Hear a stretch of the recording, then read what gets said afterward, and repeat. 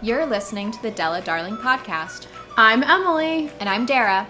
We're taking Dara's love of telling people stories, Emily's love of attending events, and our mutual love of the first date, and highlighting the best people to meet, places to go, and things to do that Delaware has to offer.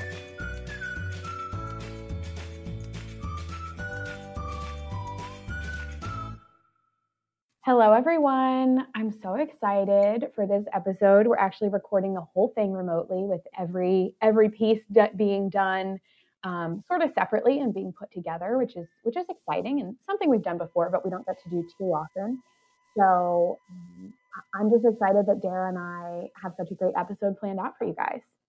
But in a way, it kind of works that this is remotely because one, we're featured in Delaware Today this month, so everyone gets to see what the studio looks like, and two, we have the Empty Nest Nomads as our guest, and they're all about traveling, and they're all over the place, just like us this time. Yeah, so I want to touch on the Delaware Today article. So most of you probably saw on Instagram, Twitter, Facebook, we've been posting and probably harassing everybody with the link, but we're so excited to share this. And it's actually something that we have known was coming for about 2 months. We actually did our interview and photo shoot with Danielle, who was the writer that reached out to us and worked on the article, and then Joe Del Tufo, who shot photos for it. And we've actually both been, I guess, bridesmaids, or in my case, a groomsmaid for weddings he's shot. So it was kind of fun to be the brides, Yeah, for and a photo we shoot met with with him. them right before we recorded with Susan Sauter, and it was like one of the last snow days in Delaware. So now that it's May, it feels like it was a really long time ago.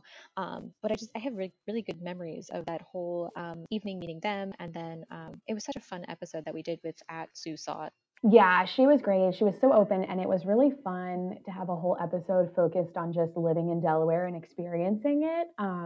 Sometimes I think that gets lost in the shuffle because we're always trying to share specific stories from people, which is great. But this was a fun one because we kind of just got to shoot the breeze with Susan about her favorite places, our favorite places, what it's like to be experiencing Delaware as somebody who's new, and really loving it. So that was a great episode. And then we actually followed that up recently with an episode where Rick Hidalgo, who is the owner of RH Gallery, and he's also an artist, he came on the podcast and talked all about his exhibit that he curated at the Delaware Contemporary and the exhibit of his own work. And so I actually last week was really lucky enough that I got to go to, he did a tour of his exhibit. So it was really cool. He basically just went through each piece that was in the exhibition and sort of told you the story of how it came to be, what his feelings were when creating the piece, looking back on that experience. So it was really, I think, special because obviously I've met Rick before, but for those who hadn't, they were able to meet the artist and then sort of get to experience the art and understand from his perspective what it meant. That sounds so cool, and I was disappointed that I couldn't go, but I felt like I sort of got the inside scoop when we talked with him, which is again one of the reasons why I love doing the podcast. Is there something that he said on the tour that he didn't tell us that you were like surprised about? Maybe it was about like a piece of art or like how people were responding to it.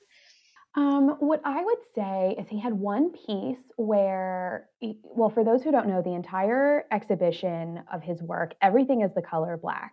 And Rick is such I would say, like an outgoing and bright personality. So it was such a juxtaposition to see him dressed in all black and explaining all of these kind of dark looking pieces because he's just so vibrant. Um, Mm-hmm. but he was describing one piece where he just kind of kept adding to it. And so it was more black and more and more and more. And he wasn't, I don't know, I want to say achieving the result he was looking for. But as an artist, sometimes you don't know what you're looking for and you're discovering it. So he actually started then like sanding the piece down and taking layers off. And that's when he realized he was finding what he was trying to discover, I guess.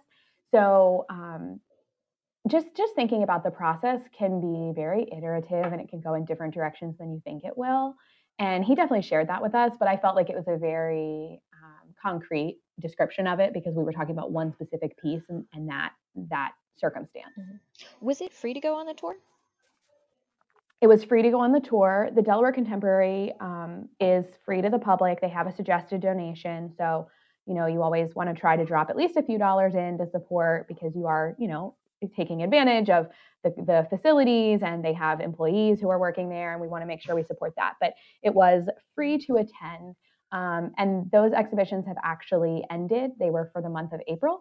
But if you are interested in seeing any of the Blackout work in person, it's going to be at Rick's studio and gallery in Hockessin. So you can go check it out there. And of course, you can contact him. He's really a super friendly guy, and I'm sure he'd love to show everything to anyone who would be interested.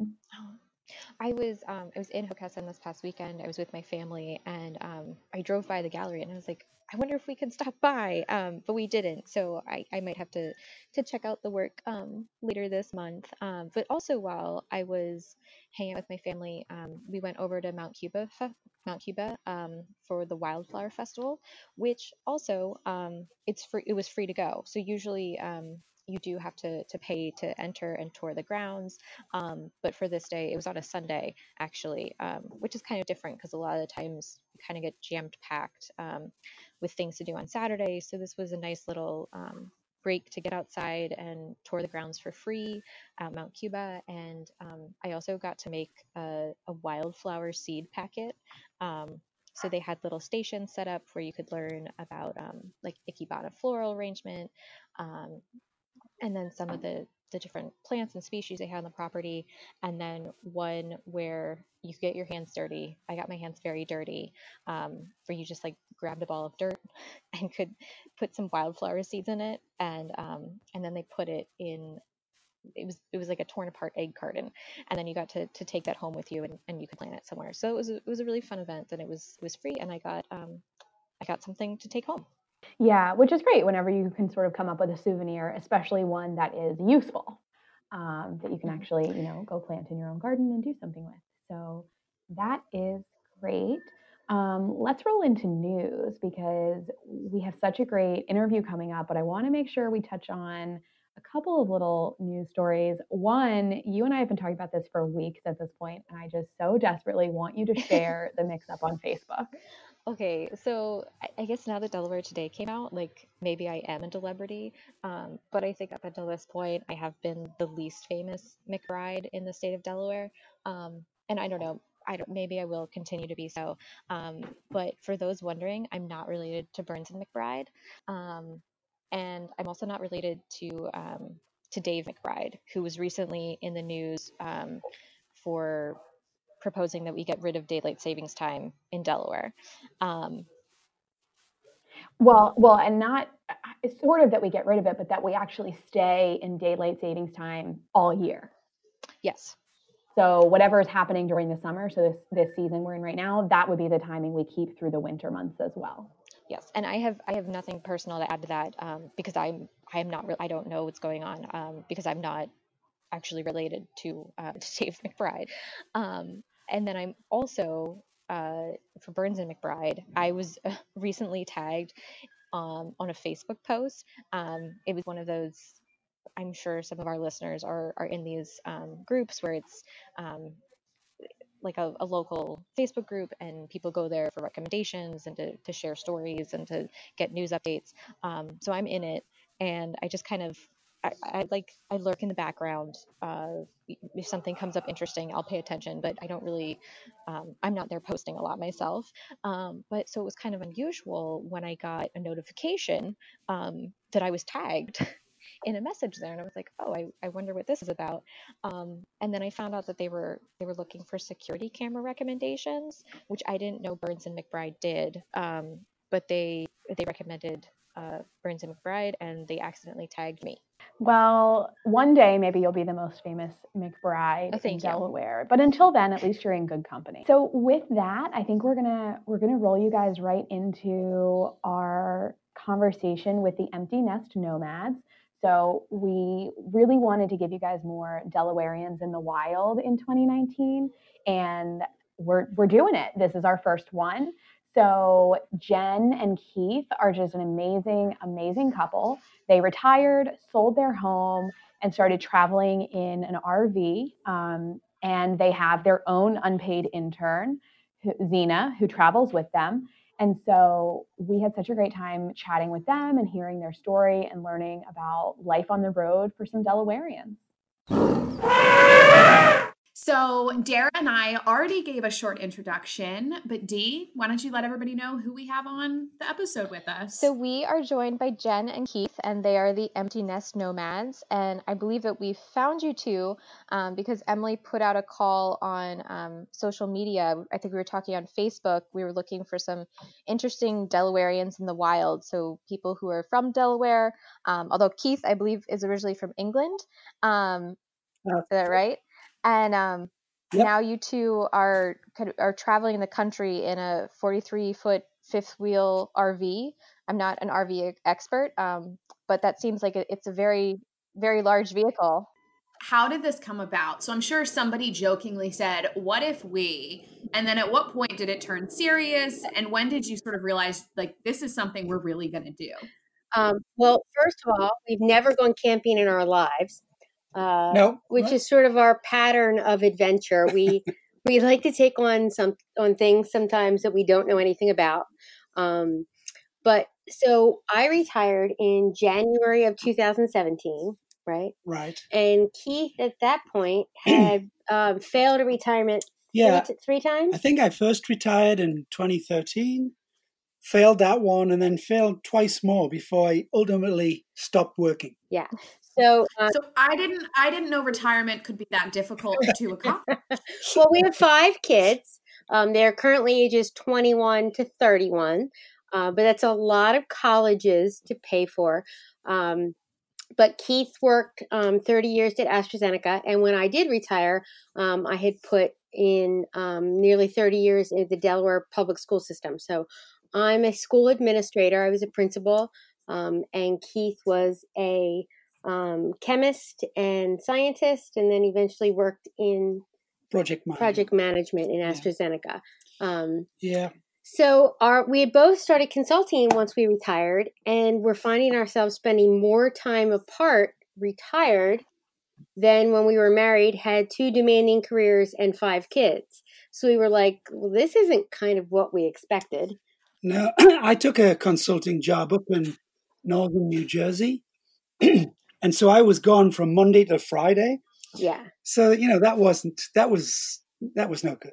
Well, and when the kids were growing up, he would be away in Europe and all over the place in Asia. But when I was home now, instead of having a demanding career and just kind of consulting full time. So we also couldn't decide, as is, I'm guessing, the case with many people our age, where we wanted to end up retired. So this whole journey has been about trying to pick a place that we want to be, whether we want a snowbird, meaning like you spend all of winter someplace warmer and then maybe come home to the Delaware beaches, because we, for the past almost 20 years, have had a house in Dewey or Lewis, Delaware. But we sold that when we left.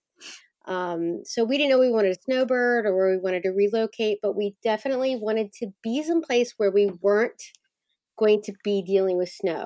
Right. And it kind of was like the end of the road for us. Last March of 2018, we had gone away to see our youngest son, who lives in Malibu, California, for the whole month of February. We did like an Airbnb. And we came back and we're like, oh, we missed all the bad snows. And then the month of March, we had 5 northeasterns.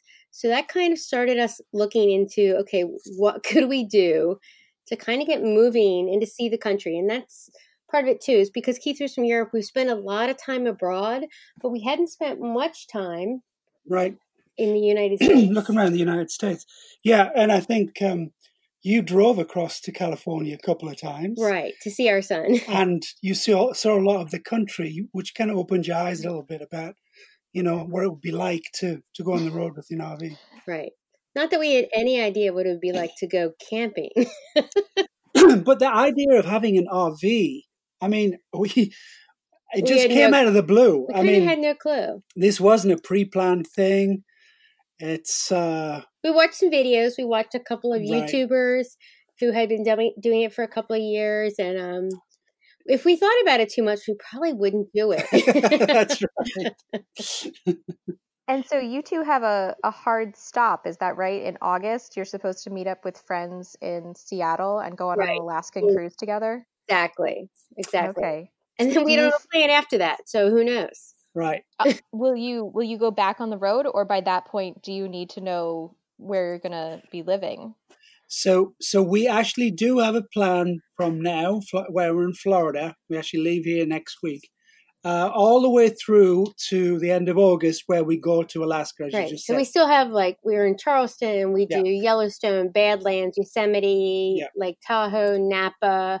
Then we do July and August, the Pacific Northwest coast. But we've decided that by that time, we've seen enough of the country that we should know where do we actually want to settle down. Right. At that point, we will have hit, we believe, 42 states out of 50, out of 51. Wow. That is a lot. Yeah. So you mentioned your youngest son is out in Malibu, and of course you have 4 other children. So are they scattered across the U.S.? Have any of them jumped over to Europe? Well, they've come to visit. We did, knowing this was going to be a major life change for them, we had rented a place in Las Vegas for 2 weeks over Christmas. And so the plan going in was for all of us to meet up in Las Vegas because as I said, I think they're 21 to 31, and some of them are married, but we don't have any grandkids yet. So we thought maybe this would be the only year Vegas would be the perfect Christmas spot. That's right. Because it might not work out well after that. So we did get to see everybody, but our oldest lives in Malvern, Pennsylvania. Shannon, she's a teacher. And then our son Michael lives in Northeast, and he's a chemist, like his father. Our daughter Taylor is the only one still in Delaware, and she's in medical school, and she's doing her residency at Christiana Care, so she's working in the system there. And then Zane is our son, who has lived in Philadelphia since he is a sound engineer. But Friday, getting a bit of our adventuresome spirit, Tomorrow, he is driving cross country to go to a job working in a studio in Los Angeles. Yeah. So our 2 youngest will be living in California, and actually they're going to be roommates there. And he's stopping off at the Grand Canyon on the way. Yeah. And so our youngest Quinn is in Malibu, and he is our happiest child. Right. He just gets up and surfs, and I don't know how. He was just born to be in California. He loves life there. Right. So they're really kind of all over the place. Is there anything that you miss about being in Delaware? Not the snow, obviously. I often, I can only speak to me, but I miss my friends, my girlfriends. I miss being able to, I miss the gym. The Delaware beaches. We love the Delaware beaches. Dewey Beach. We had a place there for a while. I miss the routine. I miss the routine of and I miss knowing everything. You go, because we move every 2 to 4 weeks, I could go to the grocery store there and know people, or, we had a local butcher, you had a local gym.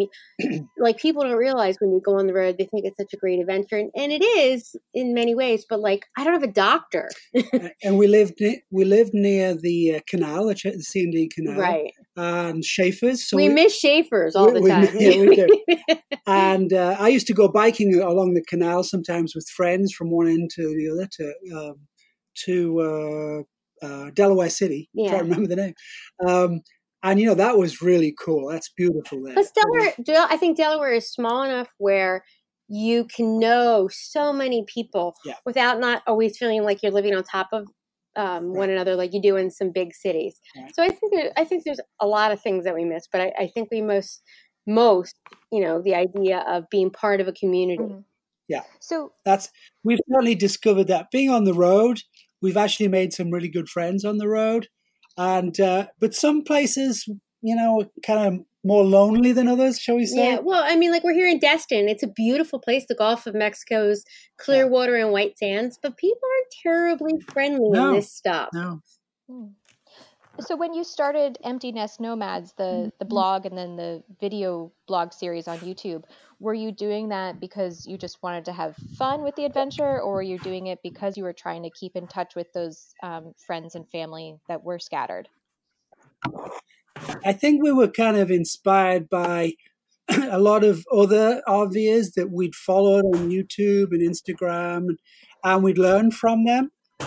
I think largely the reason that I was willing to do it was really for the kids, and for our friends. I mean, as a principal, my staff, I had schools along the way in my career, and I've kept in touch with many, many of them kind of as they've grown up. And so, they're kind of like an extended family, and they wanted to know what we were doing. Right. They follow us. Yeah. I mean, it's not something I think I don't plan to be on social media like to this degree for the rest of my life. Because, it's Sunday night or Saturday night, and I don't want to have to be like, oh my God, what have we done this week? Do we have enough to make a video? And sometimes on a Friday or a Saturday, we're like, okay, this is almost like having a job, making a video that goes out. Well, like today, I mean, we knew it was going to rain today, although it still hasn't rained. So we stayed in all day. I did music. Jen did some editing. So we spent a lot of time indoors doing that today. Right. I mean, it usually takes us somewhere between 8 to 10 hours to make an 8 to 10 minute video. I know. Because Keith does all the music, and that's quite a little ordeal. And we're only we went from 5,500 square foot house in Delaware to 500 square feet. Yeah. So we also don't really have much like a loan area. So if I want to work on a video, like I have to make him lock himself in the bedroom to do music. That's right. So, that takes some getting used to. So our intern has a question. Oh, for okay. You. My dog, Nutmeg, is the unpaid intern for the podcast. And she was wondering if you have an unpaid intern that you could outsource some work to. We do have an unpaid intern, and it's funny because it just started to thunder. So our unpaid intern, Xena, who is our rescue road dog, has just inundated us with her because thunder freaks her out. So she's shaking underneath of the table where we're sitting. Yeah. But that's been sort of an interesting thing to find different places as we've gone that were dog friendly and not so dog friendly. Mm-hmm. Like New Mexico, for example, and California are some of the friendliest dog places we have been. In Arizona too. Yep. We stayed in a place in Arizona for 6 weeks who had I think they had more dog facilities than people facilities. It was really cool. It really was. That's true. Then there's other places where dogs aren't terribly welcome. They say dog friendly, but I don't know what they expect you to do with your dog, but walking your dog and playing with your dog doesn't seem to fit into their agenda. But as far as outsourcing her, she's good for a cute picture, some occasional video. I guess she's a good security feature. Mm-hmm. She might bark if you come in, but if you offered to let her lick you, you probably would be able to rob us blind. She keeps the place free of squirrels, too. Yes. Well, that, we all need a little bit of that. Right. So you said she was a rescue. So did you rescue her in Delaware? We did. We did. Okay. And then how long have you had her? Like, is she really your adventure dog, or has she also known the quiet home life? She's known the quiet life of Bay Point. But so I guess we had her 4 years before we left. Mm-hmm. Our dogs, when I had started to run a couple of years ago, and the kids and Keith, the kids were gone or in college, and Keith was traveling. And so I was running along the Chesapeake Canal there where they had, I don't even know what they call it, that whole, it's like the Bob Carpenter runway. It's all along the C&D Canal there. And they were freaking out because they thought it was, I was going to be accosted, and they were like, you need a dog. And so I went and rescued her. And she's been an awesome dog. She's a combination. She's a boxer. She's mostly boxer. She's a tiny bit probably of pit bull in her, and Shar-Pei. So she looks like a boxer with excessive skin. But she's a really good dog. She really is. Nutmeg has a friend who is a Shar-Pit as well. So oh, is that right? Yeah. So, and he is a cool dog. He is like the largest, beefiest thing, but also has a smushed up face. So yeah, he's a handsome guy, that King Tut. That's his name. Great name. So we we definitely, I mean, she's been the adventure dog. I guess we started out realizing she would be okay because she drove across country with me to see our youngest son, Quinn. So her and I had been. Well, you did the driving, I think. Yeah, well, most of us, yeah. So her and I drove cross country twice because we drove Quinn out to live there in Malibu. Right. And then we went to visit him, and she was cool with that. So she's a good co-pilot. She loves the car. She does love the car. She really does. And she's good at adjusting. Mm-hmm. We try really hard to be cognizant of that she needs exercise. She's not, she's a 55-pound dog. It's not like we have some little dog that doesn't really need a lot of exercise. We try and wear her out each and every day to honor what she needs. But she's really good about adjusting to things. I think the kids might miss her more than they miss us. It's possible. Just saying. Well, it's harder to talk on the phone to your dog. I can understand that. Right. So it sounds like she's adjusted to this lifestyle, but for the two of you, obviously this isn't permanent, but what have been the things that have surprised you, both good and bad? I think good have been just realizing that there's pretty amazing places to see in this country. I think, I grew up on a farm in Pennsylvania, and for me, I just thought that everything kind of looked the same as it did in Pennsylvania and later in Delaware, and I thought Europe and going to places because I got to travel with Keith was exciting.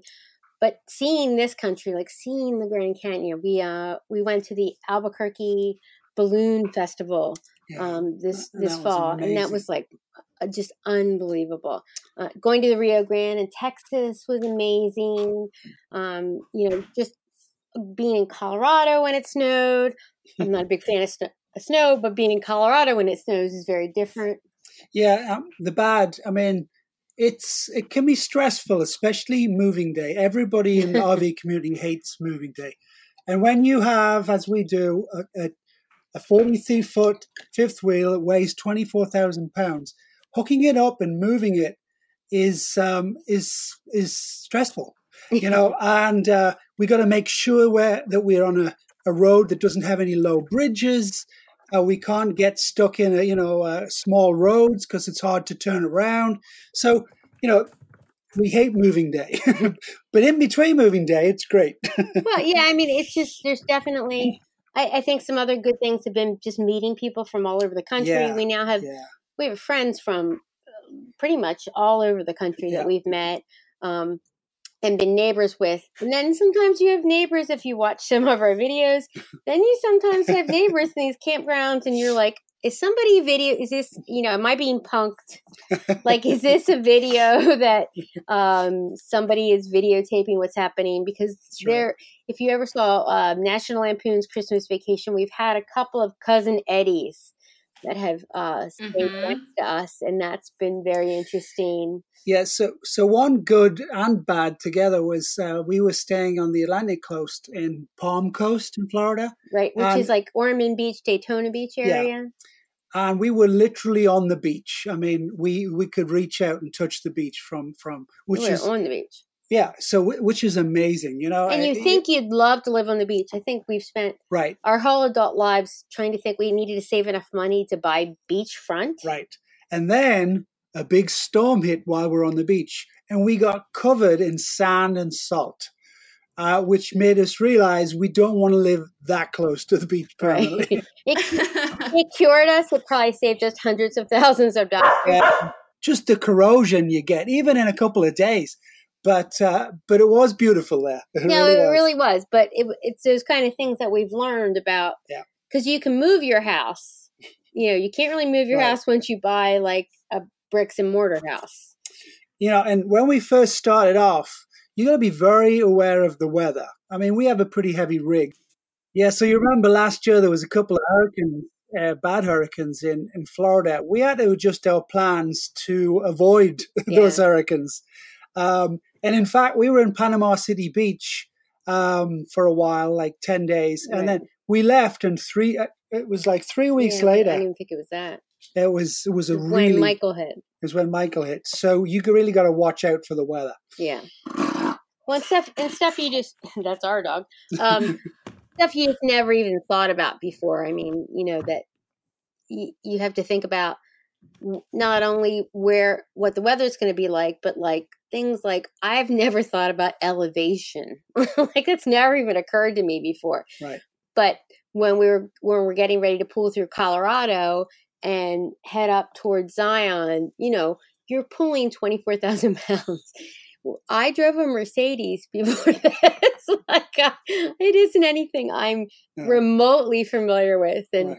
It's not like Keith drove an 18-wheeler. He was a chemist. So, it's definitely been a learning curve. It's yes, definitely been, and technology has been great. Like we do things like we try and take advantage of technology. Like all the tires in the rig all have what's called a tire minder because you have, what do we have? How many tires do we have? 1, 2, 6. 3, 4. No. We have 8 on the rig. 8 on the rig and 6 on the truck. So like we have 12 tires to monitor in the whole thing. So, I mean, that is enough to make me have an anxiety attack if I really give it too much thought. But technology makes it so that I can monitor that on my phone. So those are good things. Mm-hmm. One of the things, I was watching some of the videos that you've done where you've responded to questions from some of your followers, and Jen, I noticed that people were curious what you could cook in an RV, and I saw that you cannot make your own pasta anymore, but you can grow your own herbs. That's right. That's true. So I have a grow light here in the RV, and so, like currently I have parsley, I have mint, I have oregano, and I have basil going. And some of that is to cook with, but largely it's to we're in 500 square feet. So Zena's breath, I put lots of herbs in her food so that because she doesn't brush her teeth very often, we've not managed to figure that out. Right. So fresh herbs they're good for her digestion, but also good for her breath. But yeah, I mean, I certainly I love to cook, and I can't cook everything. Like tonight, I used my air fryer, and that's always nice, but it's the kind of thing where like it's bulbous. I mean, it's a big item. It's probably 12 inches by 10 inches. So it's a big item to keep around. But that and my one pot I use a lot, which is kind of like a complicated crock pot. But I miss like rolling out pasta. I miss, baking. I mean, I have an oven, but it's very small. And I miss a dishwasher. Oh, we don't have a dishwasher either. So I cook, Keith cleans. So I'm the dishwasher. Yeah, there's your dishwasher. So I'm looking forward when we eventually find a house to have a dishwasher. That would be so awesome. That'd be good. I mean, as far as like roughing it, it's not like camping like I pictured probably our parents camping. Right. Like I have a regular size refrigerator. I have a full size freezer. I have an ice maker. We do have a grill outside. We have a grill outside, but I don't have, like a food processor. I don't have a pasta maker. I don't have, like an oven that has significant room in it. But so I do miss cooking. I do miss pieces of that. Mm-hmm. Keith definitely, when I do cook, which, tonight we did stuff in the air fryer, and then I made couscous and asparagus, but like everything takes a lot of dishes because you don't have any of the sort of conveniences you had in your house. Right. And then also talking about what each one of you does. So Keith is the driver, and are you the co-pilot and map directions person? I drive sometimes. I don't drive very often, only because he makes him so anxious for me to drive. But I don't mind driving, and I can I have driven in the past. Yeah. He actually gets really, and has always gotten very car sick when he's the passenger. Yeah, I'm not a good passenger. He's not a good passenger. For many reasons. But and I like to drive too. I don't mind it. And when we drive, we've learned that you shouldn't really drive more than, I don't know, about 5 or 6 hours on the road a day. At a time. Well, at a time. We've driven more than that. We have. But when we first started out, we thought we could conquer the world. And we were driving like, the first day we drove like 12 hours. No, it was almost 14. Yeah, which is not a good practice. But yeah, so I can drive and I have driven. Yeah. Like I said, I grew up on a farm, so like it's not very. Actually, I'm probably a little bit more comfortable than Keith is, but he's actually great at it now. Although he certainly worries more about stuff than I do. We have a lot of books, like we have this book called Next Exit, and it like literally tells you every place on the planet you can get gas and how big a rig they can take. And we have like different apps that tell us what the height of every bridge in America is.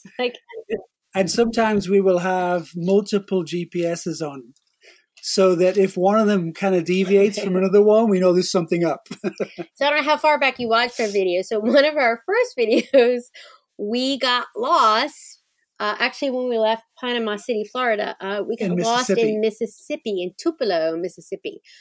Because we drove too long and it was the night, and sometimes campgrounds will give you an address, but they should instead, some of the better campgrounds give you like a latitude and longitude instead, which is probably a better idea. Yeah. And we ended up in a cotton field in the middle of Mississippi in the middle of the night. Oh, it was one of the most terrifying experiences of my life. Yeah. I would probably much rather end up in the bucket in Wilmington than I would in a cotton field in Mississippi. It was very scary. So what I do now when we're kind of planning the trip, I actually look at the satellite map. Yeah, Google Earth. So you can actually see where the entrance is and make sure it lines up with where a GPS think it is. Mm-hmm. That works out good.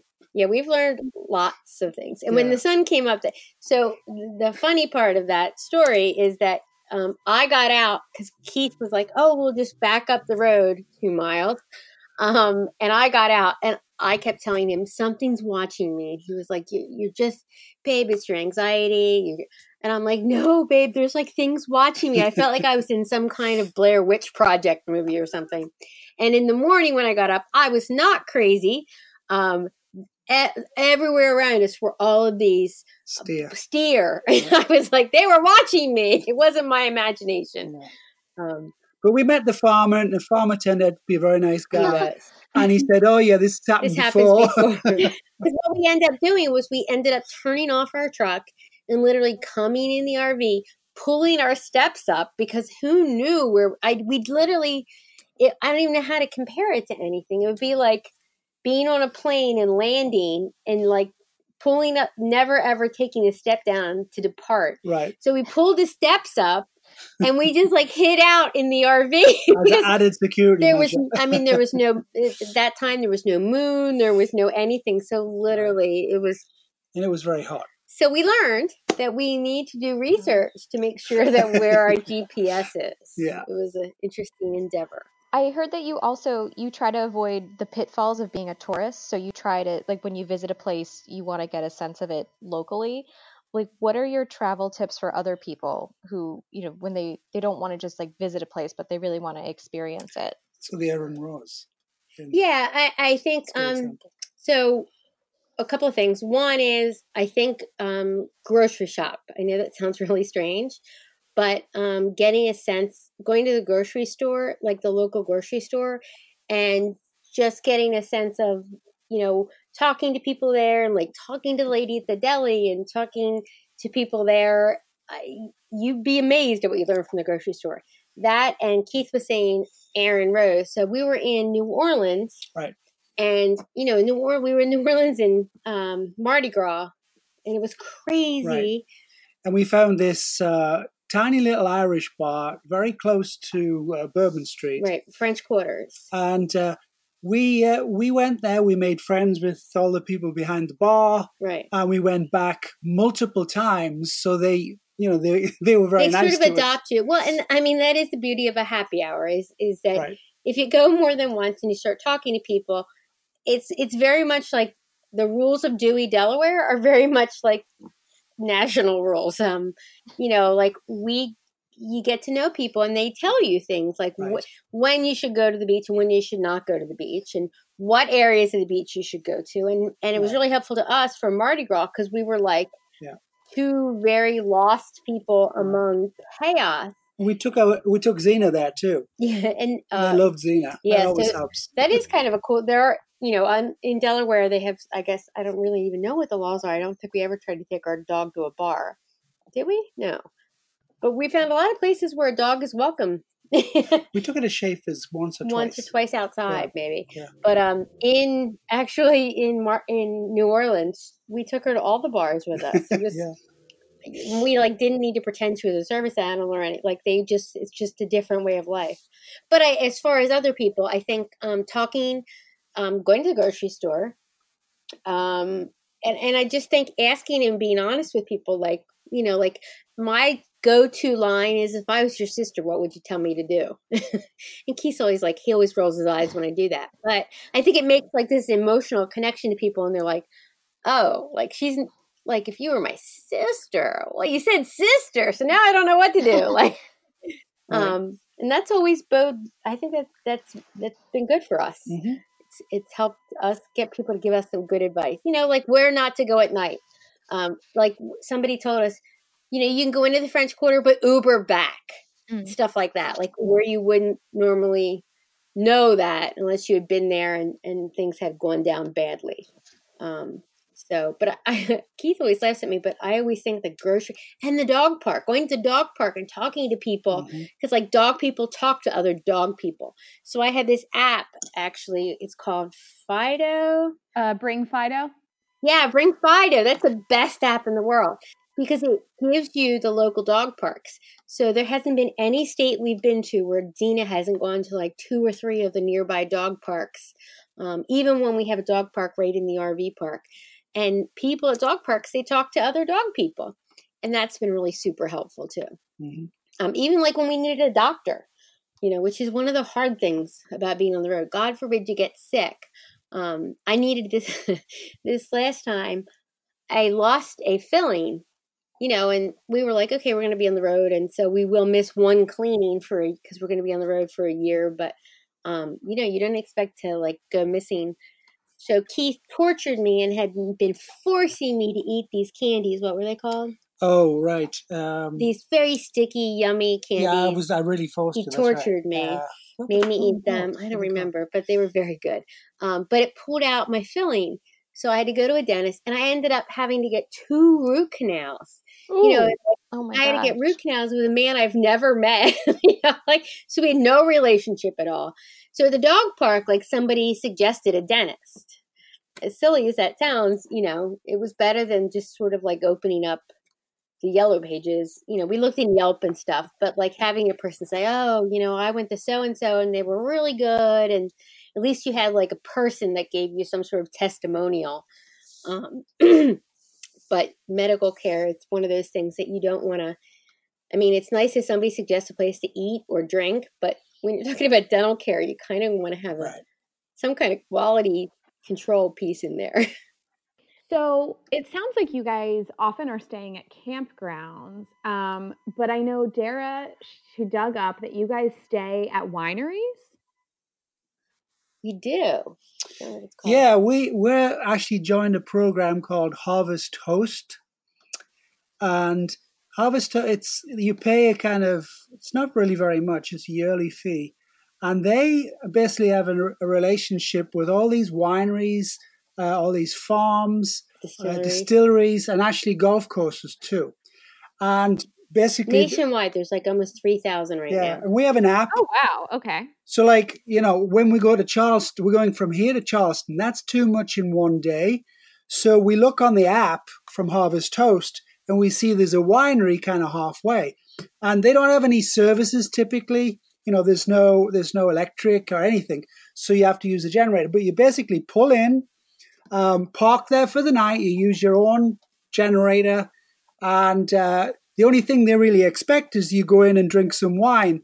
And if they force us, we go in and drink some wine. But if you have to sacrifice, exactly, Well, and some of them are really cool. I mean, it's the distilleries are really neat. They just added the golf course element, and so we haven't been to a golf course yet. We're going when we go from Indiana to Montana, we're headed towards Yellowstone or Wyoming. We're staying at our first golf course. And I got in contact with the, I guess the golf pro runs it. And he was like, would you guys, do you guys are you interested in having massages at our spa? I'm like, oh, okay. All right. If we must, I guess we'll sacrifice an hour for that. It's called boondocking. You don't have services, but lots of our friends do it, and they do it just for one night. They do it for 1 or 2 nights, but they oftentimes do it in a Walmart parking lot or in like a rest area. And I am not comfortable with the security in those places. I don't know if it was having been a principal for too long, and I'm just seeing some of the worst of what society might bring to random travelers. But it feels very safe to say in someone's, at the winery or at the golf course. Right. Plus, they're really beautiful. I mean, it's, walking Zena through the winery, through the vineyards and stuff as the sun's going down. Like, I feel like we're very lucky to be doing that. Yeah, absolutely. And if you want me to have a massage, I'm willing to do that out of the goodness of my heart. Or a few glasses of wine, yeah. So, we're staying at a couple of them as we kind of crisscross around the country to go out to the Pacific Northwest this year. So Kentucky and South Dakota, we're staying a winery, distillery, a golf course. And we've actually turned some of our friends on to it. We have suggested to them. And a good friend of ours who's originally from California, chasingwow.com, that we met in Texas, he just stayed at a peach farm, and then he stayed in Georgia, and then he stayed at a llama farm. So, just cool experiences that you wouldn't expect to have, and it doesn't cost you anything. The expectation is that you're respectful of their property, and if they sell, good or a service, that you might buy it. Mm-hmm. So, Harvest Host, it's a pretty cool. It's a neat thing. How big is your RV friend community? Like, are you running into people that you met at one stop and another stop? Are you it sounds like you're getting recommendations from some people. Yeah, we are, RV people are for the most part very friendly. And it's kind of a difference between people who live full time and like what we kind of call weekend warriors. So we have some online groups. We own a particular brand called Lux, Augusta Lux. And so that's been a great resource for us because everybody will tell you never to buy a new RV because what you're getting is all these problems. Yeah, one of the things we've seen is, if you're in the RV community very long, you realize that almost all of them are kind of the same color, pretty much. So it's very hard to remember an individual RV unless it stands out. So ours is purple. Purple and green. So everybody recognizes ours. They do. Because it's the only purple RV. Now, there was one camper, though, that was a coach that we bumped into. Oh, yeah, they had a it was the Balloon Festival in Albuquerque. And then again in Big Bend in Texas, which is a long way apart. And because they had this beautiful artwork on the side, which was very noticeable. But usually it's hard to spot them. Yeah. They spot us. Yeah. And that's been unusual for us in a way. We don't pretend in any way, shape, or form that we're famous, but we kind of have this strange, not strange following, but so when we get places, it's always shocking to me that people will come up and they'll be like, "Oh my God, you're the Empty Nest Nomads," and we're like, "What?" And it is written on the side. Don't get me wrong. It's on the side of and we oftentimes will get a Facebook notification from somebody as they're driving, in back of us. They're like, "Hey, we're in back of you on Route 10 in Texas." And since we've been here, we've had a couple of people saying we're in the same campground. Yeah. And they want to sometimes they want to meet up for a drink, or they were like, "Can we stop by?" Yeah. And so that's neat. But as far as making friends, we've made some pretty cool people that we wouldn't have run into otherwise. We were in Palm Palm Coast, and we were going to go to Daytona Bike Week, which is sort of a little out of our comfort zone. And we ended up camping next to a couple that owned a Harley Davidson shop. Right. They sold Harley Davidson. It was, it was a big shop in Virginia. And he'd been to Bike Week 24 times. Yeah, and so they took us. So we had a guided tour. Yeah. We met up with this and we couple. stay in touch with them. We met up with a couple from Miami when we were in Arizona. A couple of couples, one from Michigan, one from Ohio, one from Miami, and we've all kind of stayed in touch. And we're all going to go on this cruise in Alaska together. Yeah. And then we sort of, because we're older, and every once in a while you run into some younger full timers. God bless them, because they have their kids with them, and we're looking at them like, oh my God, we can't even imagine what it's like to have your kids on the road and be doing this. But like the Wanderlust folks, and they have their little boy Caspian with us, and we've run into them, and they're planning to homeschool him, and it's just a very different lifestyle. But people are so willing to help. Like, we've had different mechanical issues, like our inverter went, which meant our refrigerator turned off, and that was a crisis in and of itself. There's always somebody around you that knows. Somebody that has tools, it's happened somebody to them, who's been there, or you post something on, one of the groups you're on Facebook, and they're so helpful. We couldn't get our satellite down the other day, and I said to Keith, let's just post. We try and solve it ourselves or Google it and look it up, and then finally, I'm like, let's post something. And within like literally a half an hour, we probably had 17 or 18 responses with people saying, this has happened to me and this is what I've done. And it's so helpful. I never feel like we're like alone. No. Even though we will not meet many of the people. Yeah, many of the people that have helped us will never actually physically meet. And that's kind of, I think this would be a much different experience without technology or social media. Right. We might kill each other. Great to hear that you guys have found this RV community, both in person and online. We love when people are just connecting over something that they're all passionate about. In this case, maybe RV repairs. But I was wondering, for all of your travels, you have been to so many places, you're going to so many more. Do you have anything that you do at every stop? Something like you have a keychain from everywhere, or there's some sort of specific photo or pose that you guys do? Well, I would say we've been to happy hour in the 33 states we have been in. That's right. Well, happy hour is universal. Yeah. That is the case.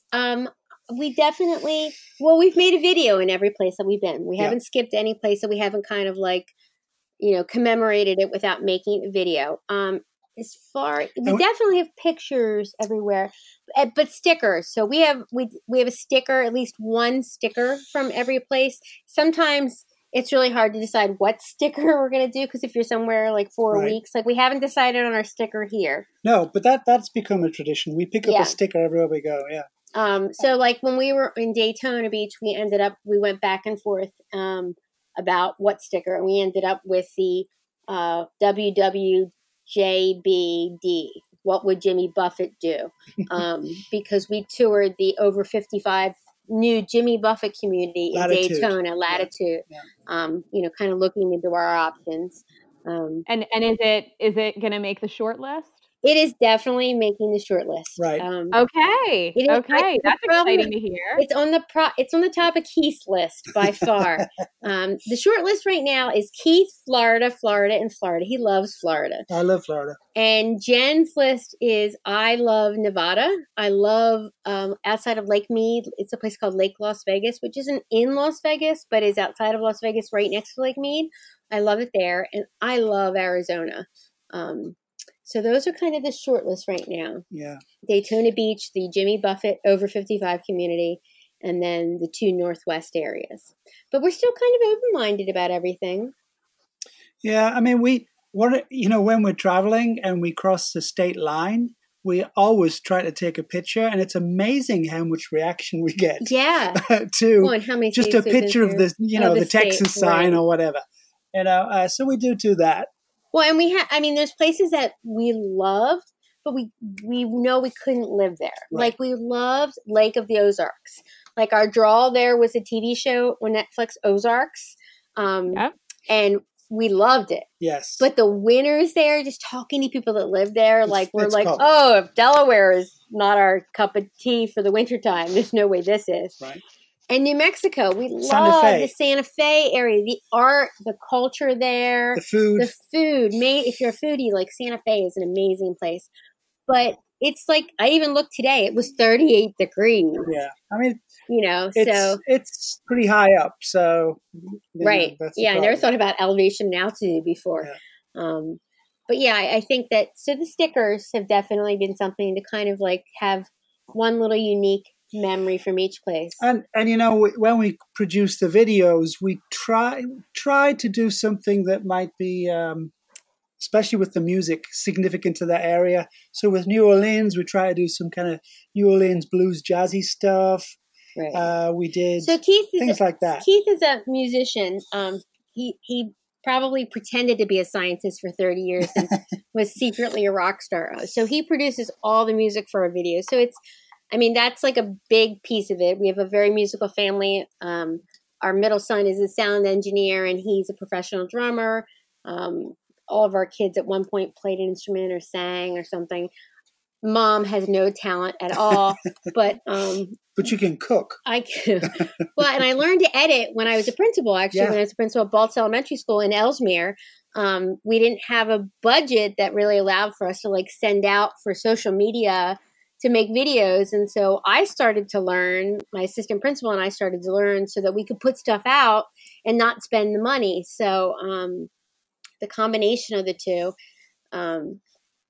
But it's definitely, so I think looking back, that'll be kind of fun. We have a great record. Yeah, of what we've done and what we've seen. We really do. And it has made us meet people. I mean, even to the point where it's a little strange sometimes because, Southern hospitality is a little different than, not that we're far up north in Delaware, but we're a little bit more northern. So people don't mind down here in the South knocking on the door and being like, "Are you the empty nest nomads?" And I'll be like, I'm in my bathrobe. I am, but I don't really want to answer my door right now. So, we were sitting outside just last night, and there's a really nice family across from us from North Carolina. And he was cooking up a storm outside. He made hush puppies and all kinds of stuff. And he brought over food. He brought us 2 plates. And he was like, "You're the emptiness nomad. We fed the emptiness nomads." I'm like, "Dear Lord, you know that we're not anyone." But it's kind of cute. I mean, and it does help keep us going because there are times where we miss the kids a lot. We definitely miss the kids. And just the consistency. We need to wrap up. But we'll be back in Delaware, hopefully mid-September. We're going to stop back, just because by that time we'll be going over a year and we really want to get back with our family and friends to at least spend a couple weeks there. Right. And Joe Biden will be running for president by then, and we'll have to hop on that bandwagon. Right. Yeah, he's been out and about in Delaware today. So he was seen in Trolley getting pizza and all over the place. So we're actually about out of time. We have chatted for quite a while. So we're going to just wrap up with 2 last questions. So I noticed at the end of each video, you do the signature sign off of empty nest nomads out. And then you do like the horn signature. How did you come up? Did you talk that out or did it just come up that that's your signature sign off and move? That was our attempt to be cool. You get to a certain age and you really don't even know what cool is anymore. And it really was a thing that our kids were like, "That's so not cool." And we were like, "Oh, well, then we certainly need to continue to do that." We do it on Instagram. We learned early on, if we try to kind of plan things out video-wise too much, it looks staged and kind of awful. So we try to keep it light. And sometimes we'll do multiple takes. And we often laugh more on the 3rd take than the first take. Yeah. So we'll pick that one. and so sometimes if you see the credits, if you stay around long enough, you'll see our outtakes, which are even more amusing. And so, I think we've, in addition to that, we always say, continue to have safe travels. Thanks for hanging out with us. Because it's true. Like on top of everything else, after you've driven 30,000 miles, we have seen, people lose their rigs and topple the rigs over. And so we are very glad to be safe. And we know how lucky we are to have the opportunity to do this, that we've kind of made ourselves fiscally at a point in our lives that we have this opportunity. And, but yeah, it's mostly just to embarrass our own children. To be honest. Well, you'll have to promise to say goodbye to us in your special way when we close out the episode. Where can people find you to follow your journey? And we always post links, but for some people, they just like to hear it on the episode too. So Instagram, YouTube, Facebook, what's your website, everything. So I'm not very good at keeping up with the website. I used to blog quite a bit, but actually I'm a former English teacher who then became a school principal, but I have been writing my first novel.